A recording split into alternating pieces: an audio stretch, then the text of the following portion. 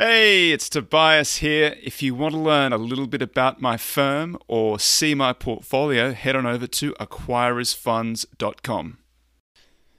Now that I'm all hot and What's up, bothered. folks? Technical difficulties, no internet at my end. Apologies for that. It's 10:33 on the West Coast, 1:33 on the East Coast. I think it's now 6:30 UTC. You might want to check that, but I think that's right. No idea what time it is in Australia. Sorry, it's you moved daylight saving, we moved daylight saving, so now it's probably 2 hours different, earlier or later. No idea what's happening, fellas. Just enjoying the beginning of the melt up. The value melt up. That's right. That's what I've been saying. There's a lot of heat other places. There's a lot of reasonable stuff elsewhere. Once everything gets unreasonable, that's when we will have melted. So get ready for the potty. I like the thesis. How do you surf that wave? I think that most of our listeners are in the beginning of paddling on the crest. I think they've already been wiped out for 2 years ago. That's the problem. They've been stranded on some coral reef out in the middle of the ocean, waiting for the wave. Here it is. Yeah, no doubt. Townsville. Right on. Got some Queenslanders in the house. So what's everybody talking about today? JT.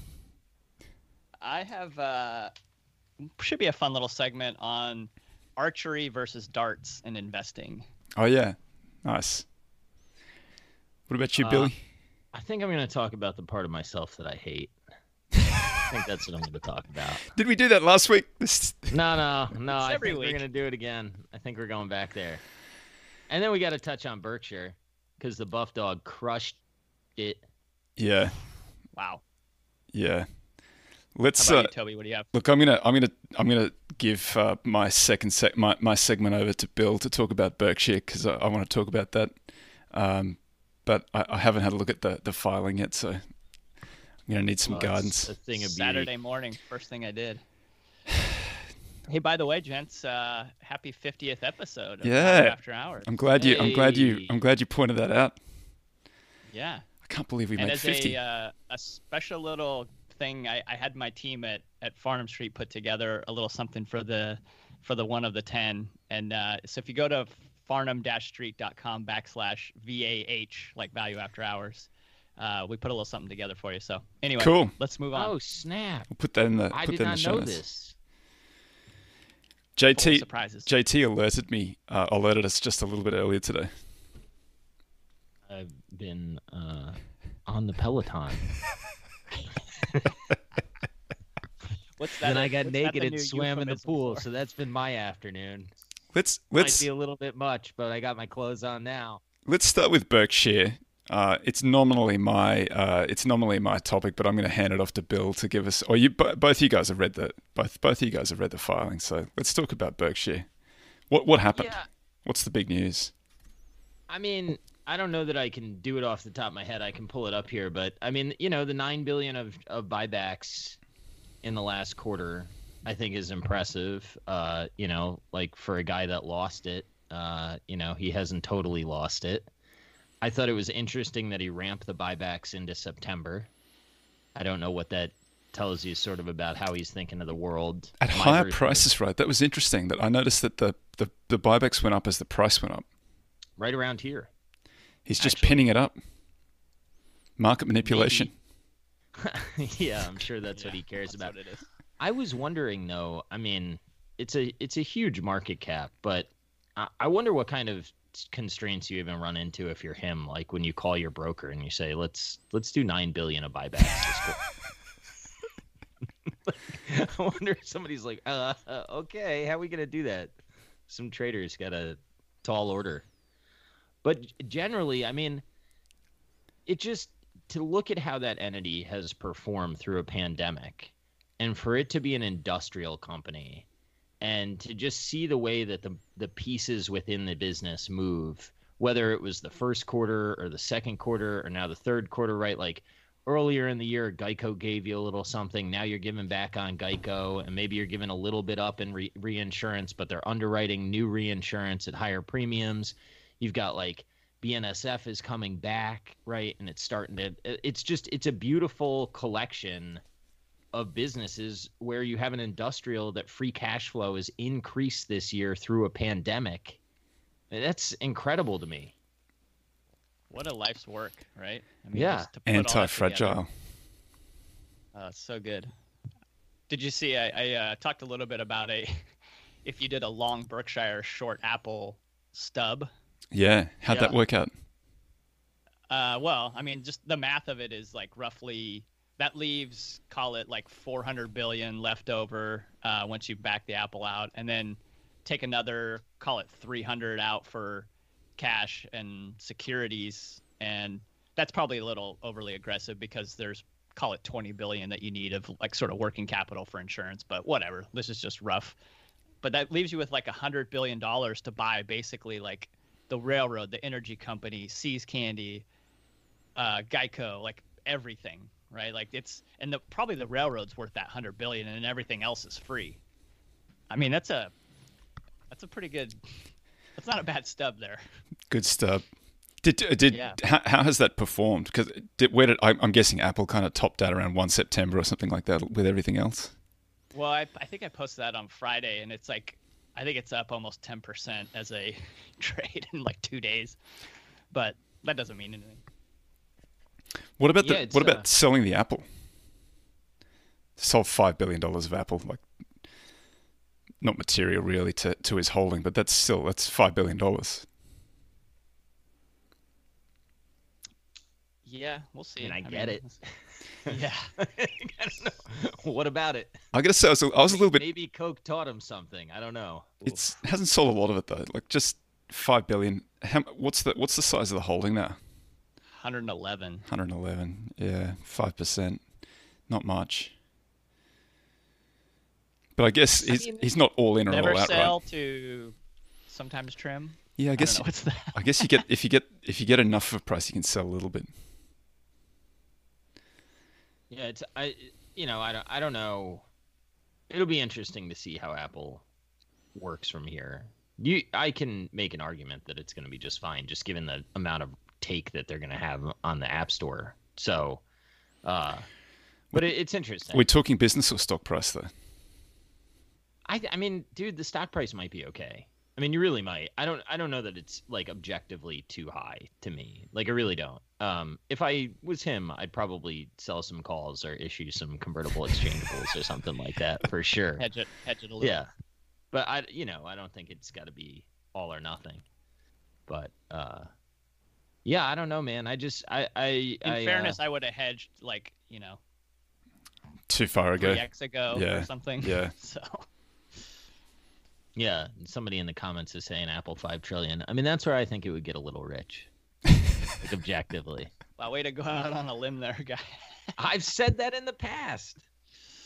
You're really melting up.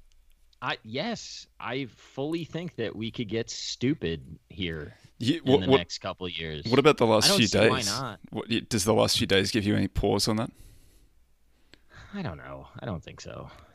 Because not really. We've had the 15 sigma move against us in momentum and for us and like 12.5 sigma move for value, which like last year it was only a 6 sigma event. So the sigmas are, I don't even know how big that is. A lot. Just keep adding them. If you get that many sigmas, that tells me that something's wrong with your scoring system. Well, as anybody who's read any Taleb will say, it's not normally distributed. The tails are fatter than that. That's why it's not that many sigmas, but it's still a big move. Big move. I need to read some Taleb. A lot of people have told me that I should. Have you read Filled by Randomness? I don't think so. That's the only one you got to read. That's a really easy read. That's his first one. That's a great book. I probably liked Anti-Fragile the best of them. I couldn't get through anything else, honestly. Really? I own them all, and I've read like the first part, but I was like, you know what, I get it. Do I need to read another book about it? That's fair. somewhere he's just ranting because he's listening to this and he's on Twitter just going one of the 10. ham. Imbeciles. Blocking you. He's already blocked you. And he liked you, and then he just blocked idiot right here. Preemptively blocked. Well, I make no claims to being an intellectual. I'll claim the second part. Yet idiot. Yeah. Still an idiot after all these years. Some other things that I sort of liked about Berkshire. The auto group I thought did slightly better than I mean, I don't underwrite these estimates on the auto group. I mean, it's at a certain point, like I just outsourced a lot of this shit to Buffett, right? But like when I saw how it performed, I was pretty impressed with it. You know what I don't understand is why he bought the McLean group, right? He bought that from Pritzker, right? And like that business doesn't seem to make a ton of sense to me within his sort of like buy high quality, buy these business. I mean, even in the, in the queue, he's like, this is an extremely competitive business. It's sort of an odd, I mean, I know it's distribution, so he probably sees some physical moat there, but that one I don't fully understand. Berkshire Hathaway Energy's a monster. If I remember I might be wrong on this, but the returns on capital on it aren't that bad. The margin is incredibly low, but the turnover is very high. So it's a little better than it looks. Yeah, that makes sense. But I mean, you think about like what Precision's gone through this year, right? And I mean, I don't know. I am a freaking Buffett fanboy, right? At the end of the day, so to see him be able to have his business do this in a pandemic is pretty awesome. Dude, cash flow from operations first 9 months of this year versus last year, 10% increase. Now do per share. Yeah, fair enough. Now lever it just a little.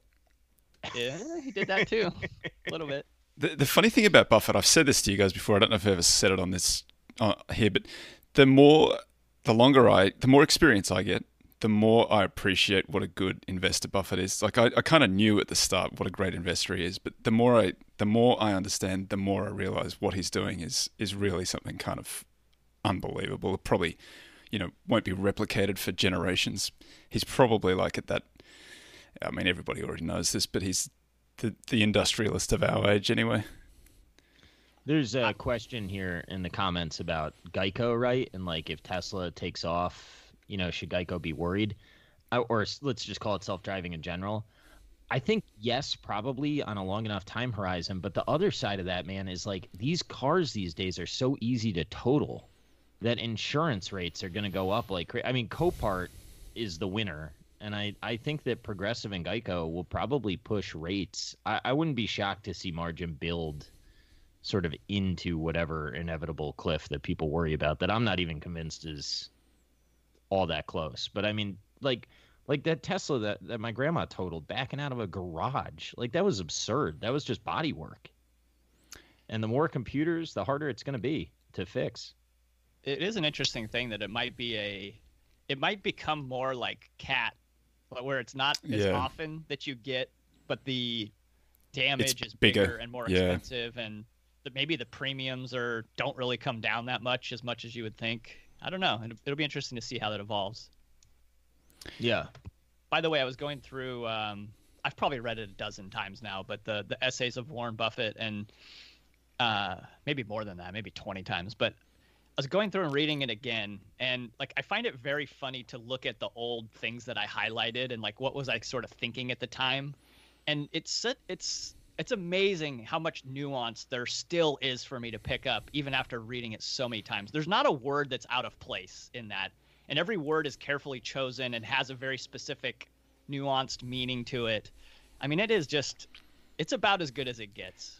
It's so true. Every time I think I've learned something new, I go back and read it, and then I realize that was what Buffett was talking about. I'm like, now I get it. Yeah. Didn't get it the first time. You already knew all of that. Yeah, he's much smarter than I'll ever hope to be. Oh, I have been issued a live in podcast correction. I got Marmon Group and McLean mixed up. McLean came from Walmart, apparently. So my stupidity was exposed. It's so it good. It won't be the last time.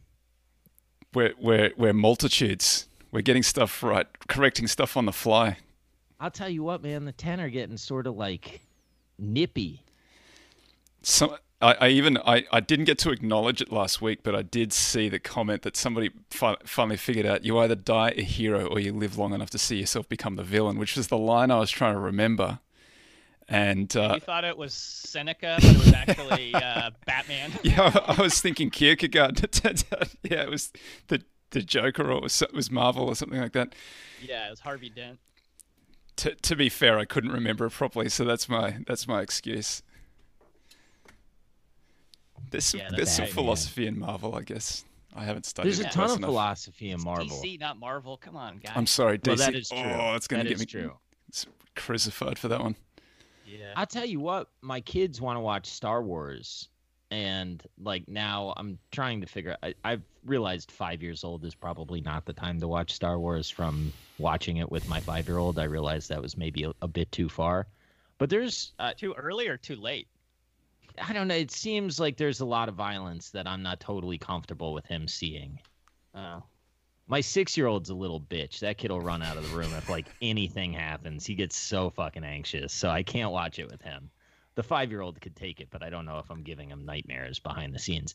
Anyway, there's a lot of stuff in Star Wars that's really good that I underappreciated as a kid, and now to be able to rewatch it. I know there's Star Wars fans out there that are like, "Yeah, Bill, we fucking get it." But I'm just telling you, like, it's good. It's worth watching. Did you watch episodes 1, 2, 3? That's a hot take right there. Look, I think $10 billion franchise. Okay. You have to watch the Red Letter Media analysis of think 1, 2, 3. It's hilarious. This is how I feel about Marvel too. I think it's great, and some people are like, "Oh, Marvel's pretty good," and I say, "Yes, that's why I'm somewhat obsessed with it." I just got introduced. Sorry, I don't know everything that's great in the world. Anyway, let's do JT's topic. Okay. Except for the Queen's Gambit, that was awesome. Rip that out in a week. Whew. It's worth watching. Yeah, I got to get on that one. Okay, so Annie Duke's new book that just came out is called How to Decide. And in there, she's talking about having an archer's mindset. And what she's getting at is that it really pays to focus on aiming for that bullseye. Because even if you miss a little bit, you're going to hit a decent score. And so she says, just like in decision making, archery is not all or nothing, where you get points only for hitting the bullseye and everything else is a miss. An archer gets points for hitting the target at all. Okay, so if I think about that mindset kind of applied to investing, you might end up saying, gosh, if I can just find the next Amazon or Google and it's even 1/10 as good as those turned out, it's going to be a monster home run for me, right? And so I'm aiming for that bullseye of like the monster compounder, super compounder. And even if I'm close, I'm going to get a really good outcome. Now, something like, Snowflake comes to mind a little bit, where it's like you ask, is it going to be bigger in 10 years from now? Yeah, probably, but it better be at a $68 billion valuation. It needs to be incredibly bigger, right?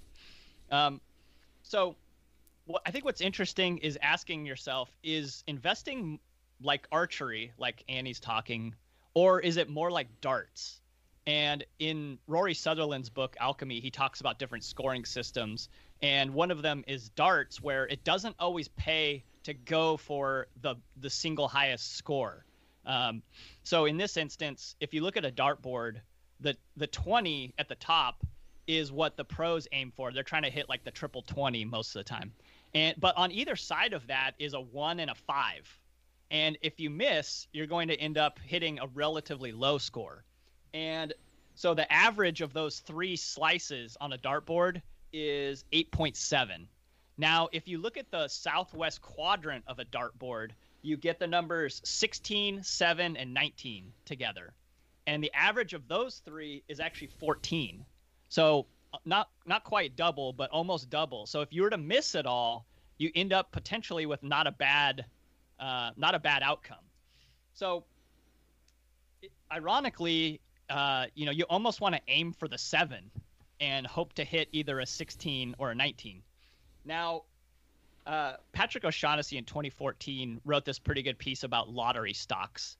And, these were typically, some new innovation or technology or something revolutionary that captures the imagination. And they tend to be in the 10% highest price to sales, price to cash flow, price to earnings.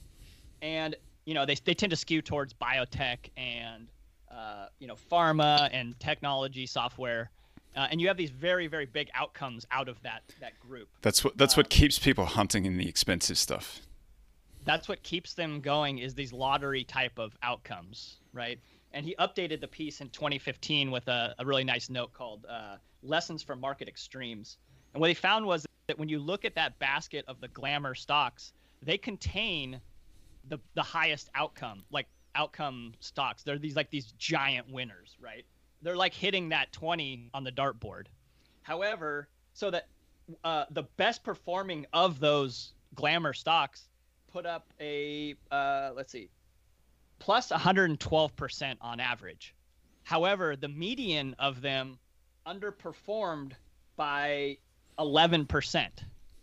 So if we're throwing the dart, we're likely to get that 11% underperformance and not necessarily that huge 118% outperformance winner. Now, if you look at I don't know that I agree with this. I'm just going to pin that. Continue. Okay.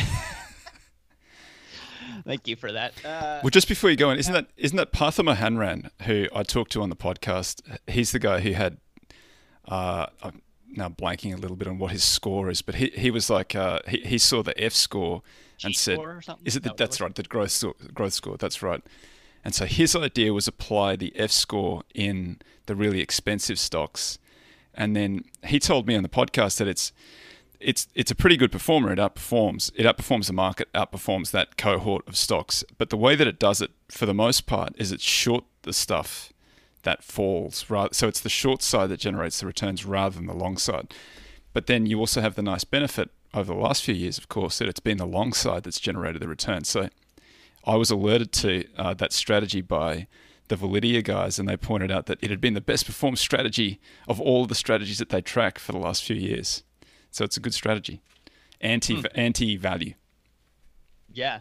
So if you look at the value segment, which to me represents the southwest quadrant of the dartboard, you had the best performing of that group was a plus 76%, which is pretty good, but not nearly as good as the 112 of the other.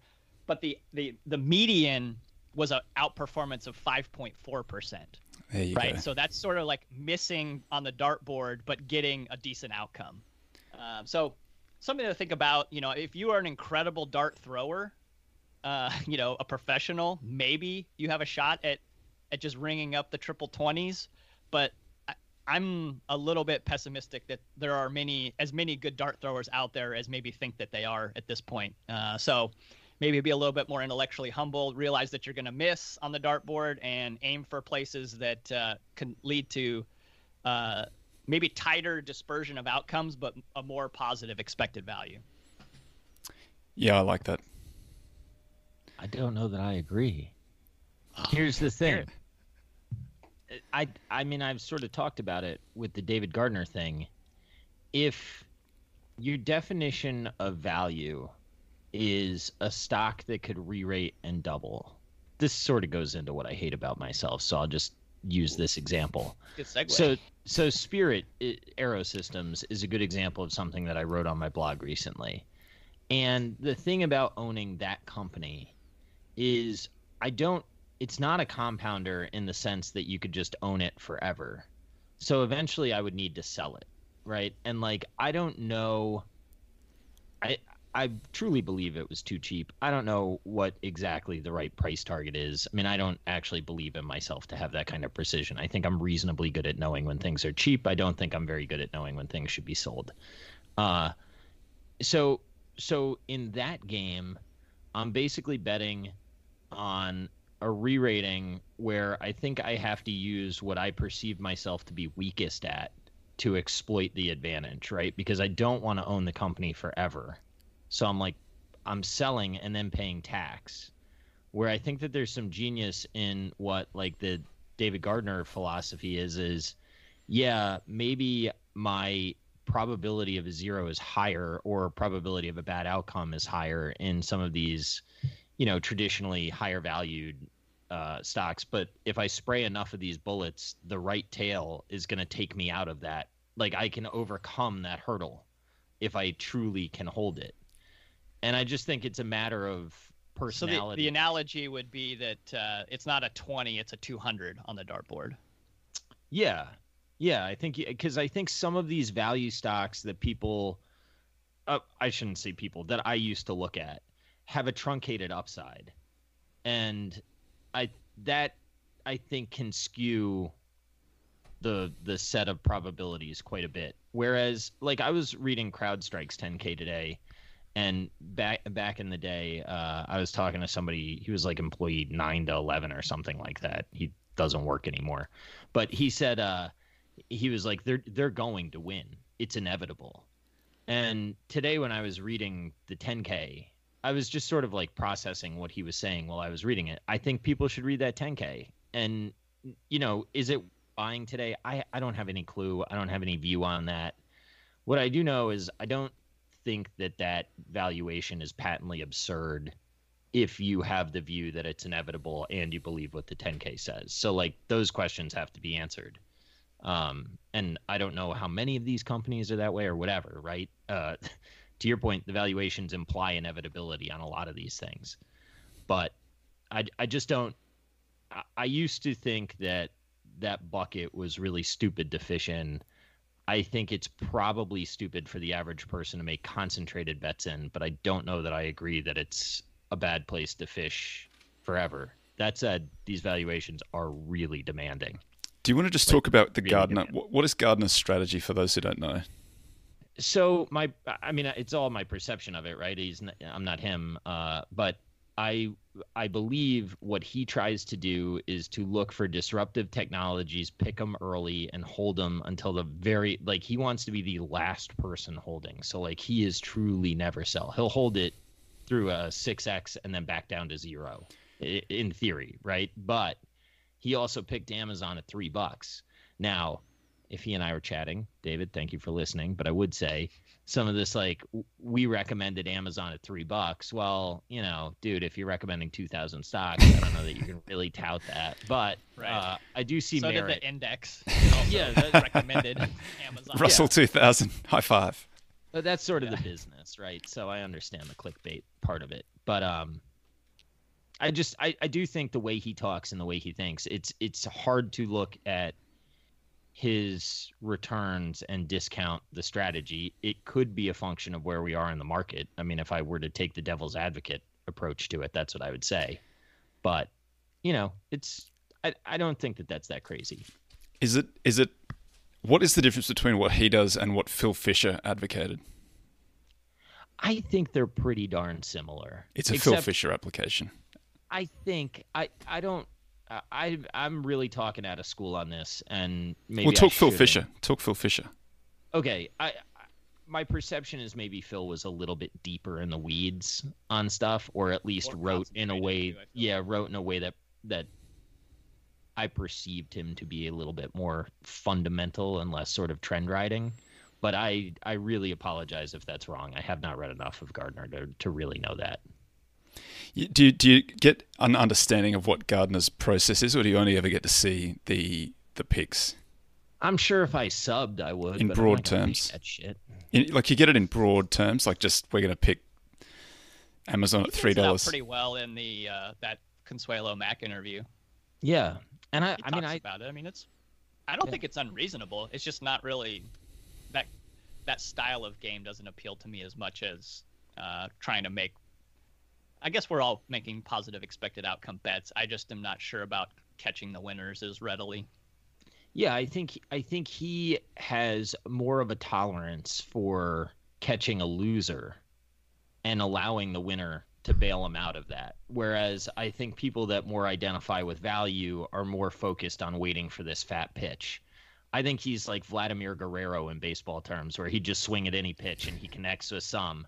And, you know, like the Buffett is closer to like just wait for your strike and then swing, right? And I could even, if I was him, I'd probably say that my strategy carried less risk because you're more diversified out of the gate. So if you're wrong on one, your risk of ruin is actually quite a bit lower than the Buffett strategy, because the Buffett strategy, when you swing big against the market and you're wrong, could really screw you.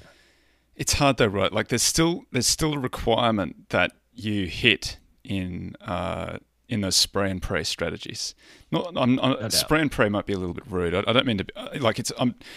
Let's talk Fisher rather than Gardner. Like Fisher's doing pretty rigorous analysis. I don't think we're saying anything rude, are we? I want to be very careful. I'm not trying to. I really do like him, and I think people should read his stuff.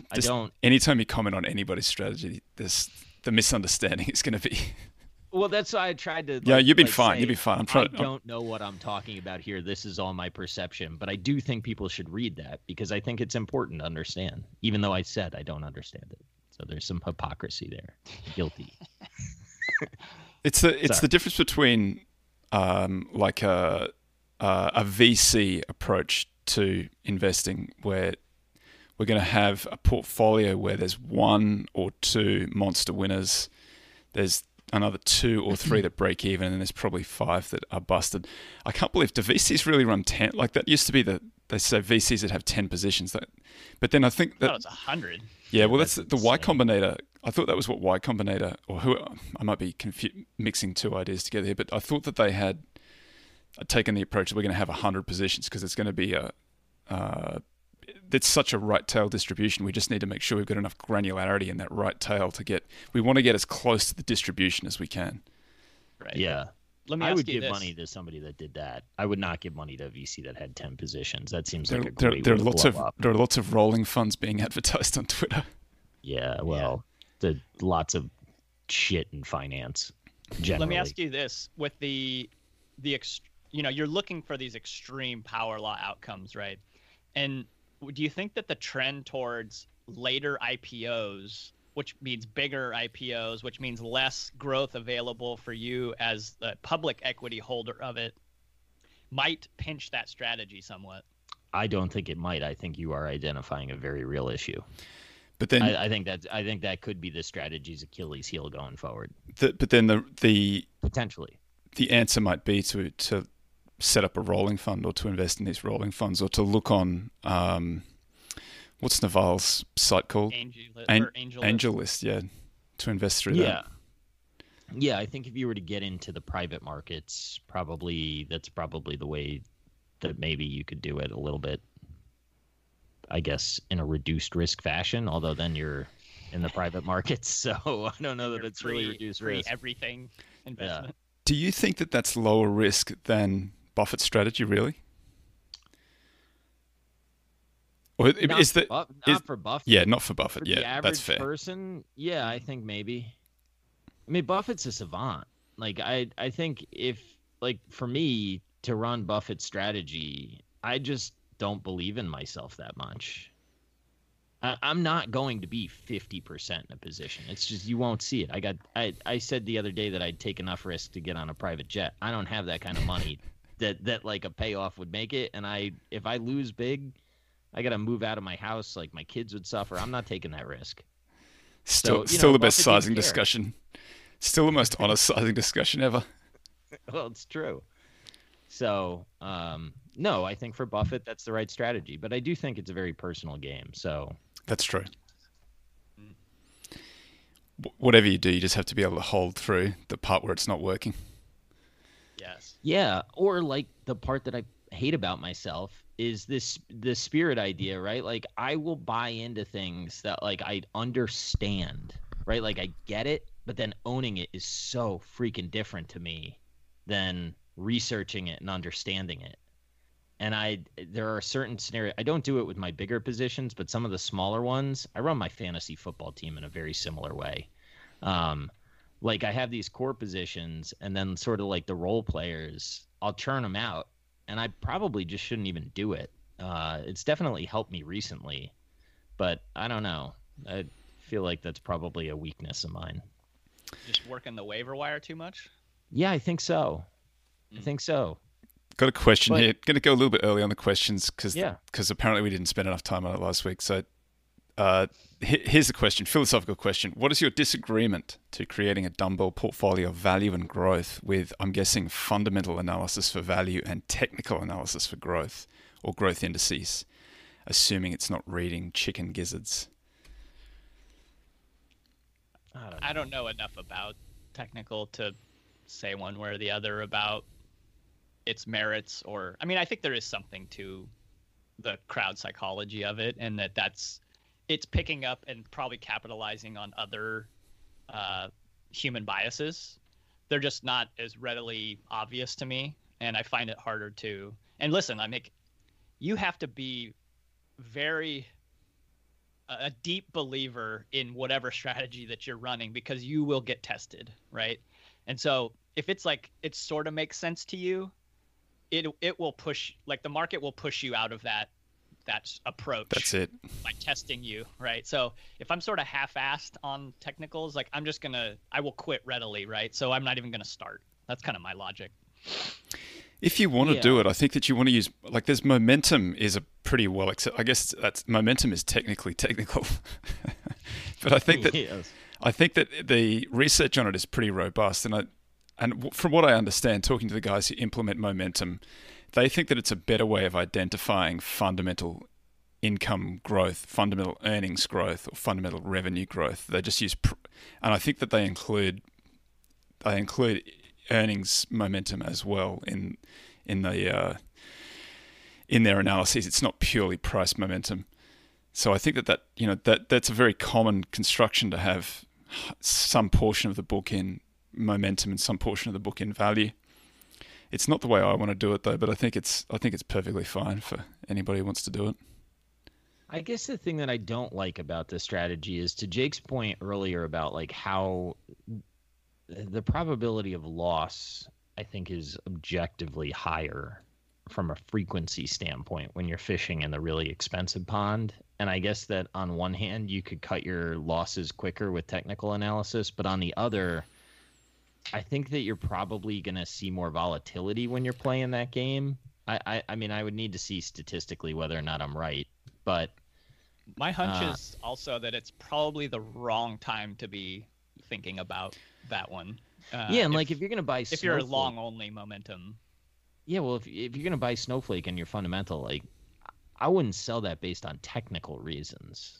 Like that doesn't make a whole lot of, like I would buy that knowing like I could take a 50% drawdown in this tomorrow because people just change their mind to the future. So I just don't know that I understand selling because of technicals there. One of the I things like the barbell up, or the barbell strategy makes sense to me. One of the things that Jim O'Shaughnessy points out in his, I think it's in What Works on Wall Street, is that momentum's not necessarily buying the most expensive stocks. It's I think the stuff that it's buying is stuff that's like largely unknown that's started to move, and then value's going to be momentum soon. Well, please, wouldn't that be great? Well, that's actually where I would be most inclined to use technicals, is looking in deep value and looking for breakouts. I mean, that would be where I would be like, okay, is momentum starting to go into this name? Because then you start to get like fund flows going in your favor and stuff like that. Once you're messing around with like $60 billion valuations, like who's the incremental buyer and how quick do they? I mean, I know that that's like trader talk, but it's also real unless you're going to hold it until the cash flows develop, which you got to lock up capital for a long, long time if you're going to play that game. And you got to be right. Not the easiest thing. Folks, I can't ever comment on any of the, for compliance reasons, I can't comment on any of the things that I run. If you want to chat to me about things that I run, you got to shoot me a note directly. I'll comment on them. I appreciate the questions, but I can't answer, otherwise it just makes everything a compliance nightmare. So I just keep this is just general sort of value chat here. I will say that I've been very pleased with what value has done recently, though. It's been a nice few days. Looks like we might be getting underway. That was a crazy open yesterday. Yeah. What changed? It was nuts. The vaccine. Yeah. The vaccine, indeed. I think people wanted it more than anything else. Like when you look at I thought I saw that the vaccine's only effective if you store it at negative 100 degrees Fahrenheit. Well, you just got to figure that out. How are we going to roll that out? I don't know. In practical terms, it sounds like it's pretty hard. Capitalism I will don't know. solve that. That's true. We've already solved that problem in the future, so don't worry about it. That's right. And it's discounted back to the present at 0, so we've already done that. We're on to the next problem. Reroll. I thought it was funny to watch some of the names that sold off. My favorite, I mean, you guys listen, so you got to hear about it, but Curate, like, my man Ignore Narrative was like, I thought I owned Value coming in today. It was down like 8%. Damn you, market. Yeah, that was a kind of a head scratcher, huh? Whatever. I mean, I sort of get it. Sorry, Let's fellas. do it. What's the next question? Yeah, if you have a small position in your portfolio because your income and portfolio amount is growing, do you sell a small amount or wait for another buy opportunity? That's a very specific question. That sounds like financial advice, which you should not come here for. But what was the question? If you have a small position in your portfolio because your income and portfolio, so you buy something and you're earning more money as you go along, do you sell the small amount or wait for another buy opportunity?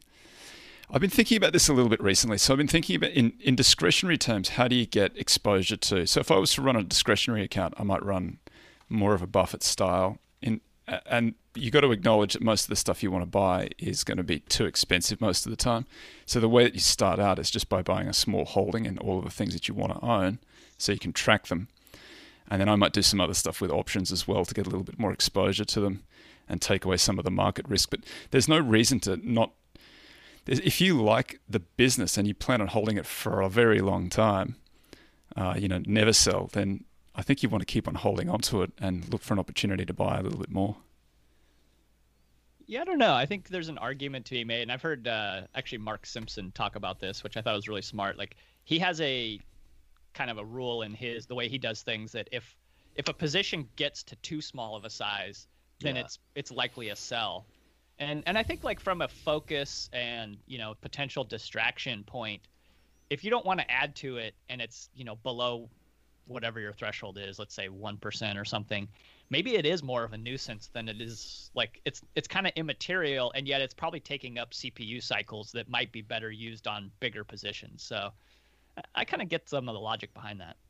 Yeah, there's a lot of return on brain damage that's not worth the small positions, because usually, from what I've realized, like, those are the ones that are the biggest pain in my ass. It's usually small because something's not going well. And then it's like I got to figure out, oh, crap, is this like material? Do I have thesis creep? What's going on here? Small and getting smaller. Yeah, for the reasons that you're worried about too. Not like, oh, the market doesn't like it. I could care less about that, but like the fundamental business reasons. And it's like, ugh, yuck. I think I'm getting closer to just saying, if it's underperforming what I underwrote, I'm out. Bill Miller advocated that. He said that they went back and they studied like their mistakes or detractions from the portfolio, and where they found that they didn't do well is when they held on to businesses that got cheaper than their perception of value eroded, but they were wrong on the underwriting, right? And it's like, just be done, go to something you understand. That's my definition of a value trap. Just keeps on. That's right. Keeps on. The price is still at a big discount to the intrinsic value, but the value keeps on melting away. Yep. So I think it raises a good question as far as sort of a best practice. But wouldn't it be smarter? And what do you think? What percentage of people managing money do this?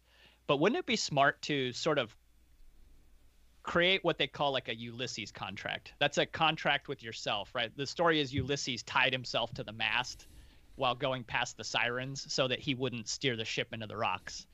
And you can create your own Ulysses contract with yourself where you say, boy, if the business deteriorates to X, or if the price gets above what I think the value is, of Y, I will automatically take this action. And I'm saying that right now before I'm even in it.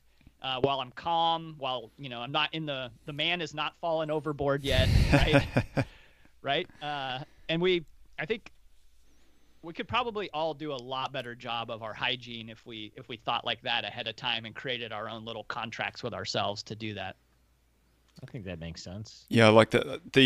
I always think about Julian Robertson had this comment about when they have they have an idea about a position, and I think that's exactly what he's describing. It turns out that when the thesis drifts a little bit. I think he describes it like it's a chair, and you think it's got 4 legs, and you walk over and take a better look at it, and it's a stool with 3 legs. It's like there's a leg missing. He's like, the thesis is wrong. We got to get out. But Archery likes 3-legged stools. You can still sit on it. Yeah, so there you go. I don't know. You don't want one with 2 legs. That's what I know. 2 legs, you're dead. It's the difficulty of like mixing together all of these different ideas from different people. Yeah. Look, there was a comment that said if you lost money, then you made a mistake when you bought it. I could not disagree more. That's resulting. Yeah, and I just think that you update your ideas as the world changes, and if you think that the thesis that you bought something with is what you must hold through ownership, then I think that's crazy. And you learn too. Yeah. Well, and like the airline thing, I'm still not convinced that I didn't make the right bet. But in a freaking pandemic, it becomes the wrong bet. Like, what am I going to do? I'm going to hold it because of some rigid idea? That's stupid. And like when I saw that coming, I sold it. I don't think that's because I bought it wrong. I just think probabilities came out. I got a question here. Do taxes affect your decision process, realizing too much gain for those that manage money? Do taxes affect your decision process? Yeah, I sold Wells for a tax loss harvesting, and then it ripped on me, which good for the Wells shareholders, man. Shout out to y'all. But did you sell it all? Sucked. Yeah, because I wanted the tax loss. Yeah, fair enough. I mean, I'm not opposed to getting back in, although I think I recall you saying like 3 weeks ago or maybe a month ago that you'll be able to get right back in whatever price on that Wells, I did say like that wash. I said, tell me what makes people buy that after that earnings call. Well, the answer is a vaccine. So there you go. So much for that whole wash. The year's not over yet, is it? I mean, there's a chance that you still see some tax loss selling into the end of the year. When do you have to get all of your tax loss selling done by? Like, you can wait until December 31, right, if the market's open. Yeah, and I saw actually in Berkshire's 10K. I don't have the exact numbers in front of me, but it looks like unrealized gains are up and realized losses are up also. Interesting. So I think Buffett was trimming some losers, I guess. I don't know exactly what it was, but he's leaning into it. Paying tax. No, like there's nobody that plays this game likes paying tax. That's why the tax loss selling thing is real. Right, I think. What is it? The November effect or December? When do you want to actually take advantage of it? It's called the January effect because that's where the buying occurs. It's real. Like people wait. Yeah, sell in December, buy in January. Yeah, and it's often sell in May. You gotta keep moving it forward. Never sell. Never sell. That's true. Then there's that. Who wants to do it? Do you want to do a political one? There's Biden's plan to boost long-term capital gains taxes to 40% will material. Do you think that will change the HFPE world, hedge fund PE world? Good luck getting it through the Senate. If it does go through, let's just answer the question. I think everybody probably keeps on doing what they've already done. They just find a way around it, or they just hedge fund and PE managers, the GPs, they're going to be just fine, and they're going to figure out loopholes. Yeah, does that count for the carried interest? Yeah, carried interest is the sneaky one that everybody's been trying to get. Nobody understands it because it's too inside baseball, but it's a good one. Yeah, or like most of Congress actually knows people that benefit from it. So the idea of closing it is like spitting in your friend's face, which they're never going to do. But that's the cynic in me. So we'll see what comes out. It gets passed. Maybe it matters. Maybe it doesn't. Here's a good one. Do you ever look for value outside the US? I know that Jake does. Do you want to tell your Japan story? I like that one. No, not really. I bought the Japan ETF after the tsunami. Feels kind of bad, but I thought it was good value. Oh, it was tremendous value. Like 2011,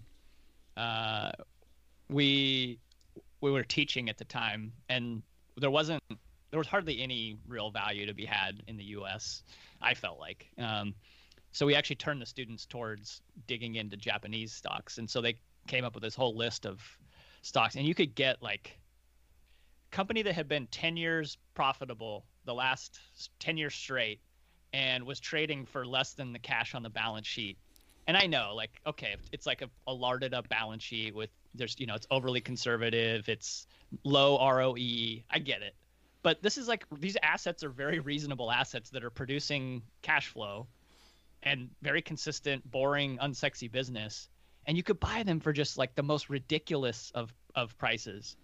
And we bought several different rounds of Japanese securities, and eventually it ended up working out quite well. So I wouldn't say nets are dead.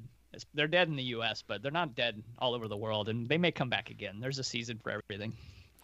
I was looking at OMAB because of Ian Bezic, I think. It's a Mexican airport owner.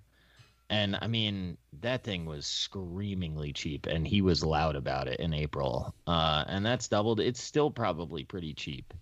I mean, I don't own it, but, yeah, I'm open to looking at assets like that, publicly traded airports. That seems like something that would fit in my wheelhouse.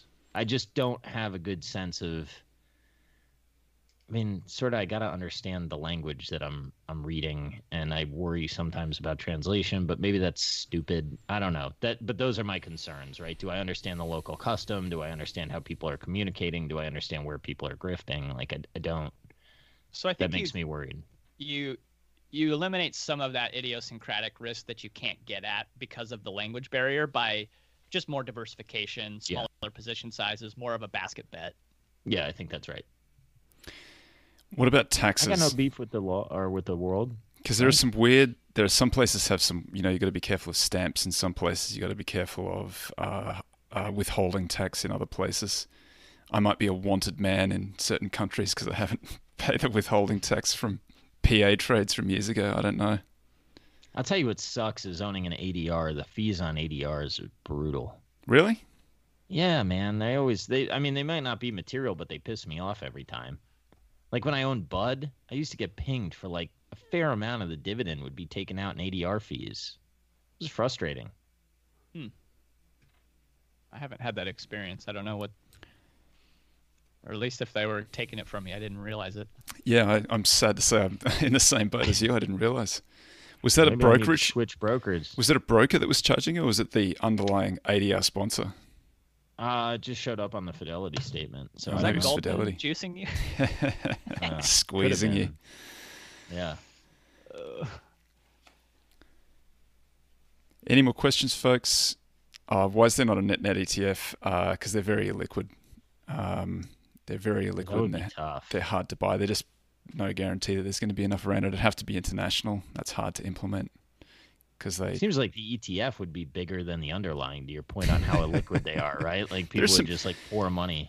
It depends on the turn of the market. I've seen, and it's been a long time now since I've seen any net analysis, but I remember one that, or maybe it was negative EVs. They were reasonably big. There was enough of them around, but not nets. You had quite a few in 2008. I mean, there was. Yeah. You could load up on them. Mate, that was 12 years ago. Like there are people who are in high school here. 12 years ago is an eternity. It's like a different era. I know. I miss those simpler times. Yeah, well, that was easy. Back when I was smart enough to just do that and not dick around with all this other stuff. That's the problem. You get smarter and you just get worse at it. Yeah. So, Jake, what do you take from the Buff Dog buying in shares here? I mean, I got to think that it's positive for his view on the economy, right? Yeah, or if he doesn't like cash, one of the two. No, I think my concern was always that I think he wanted to make sure that they had liquidity for any insurance claims that they needed to fill. And there was a lot of unknown about that.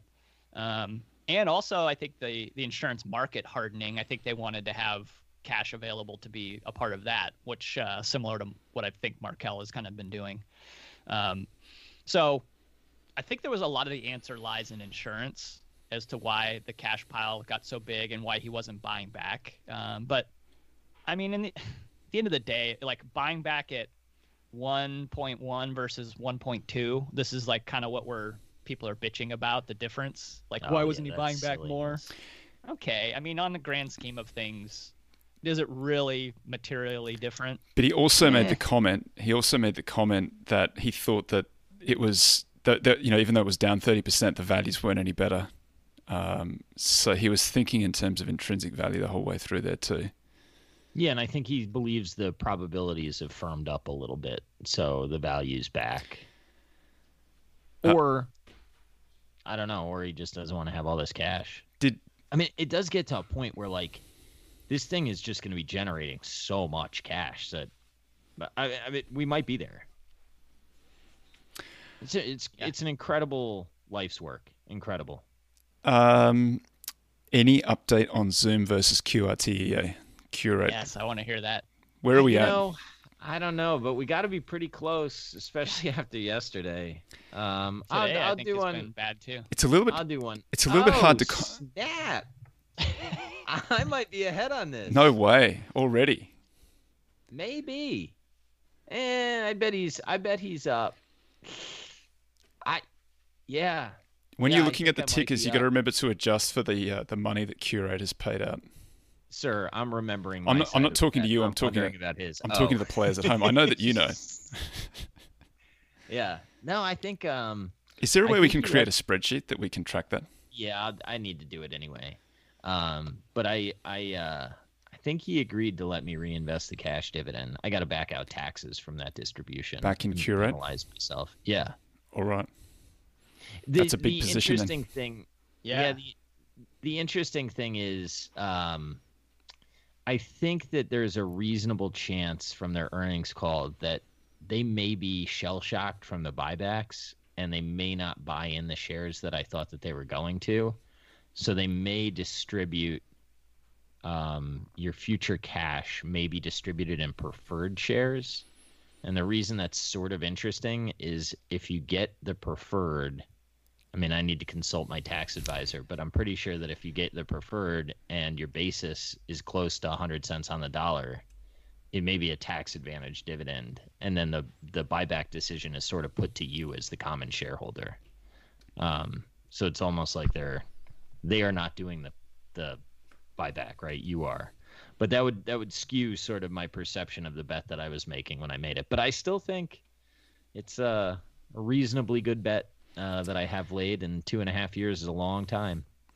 Well, congrats, folks. That's all we have time for. Adobe tells me that it needs to do an update immediately. So, go. Well, then goodbye.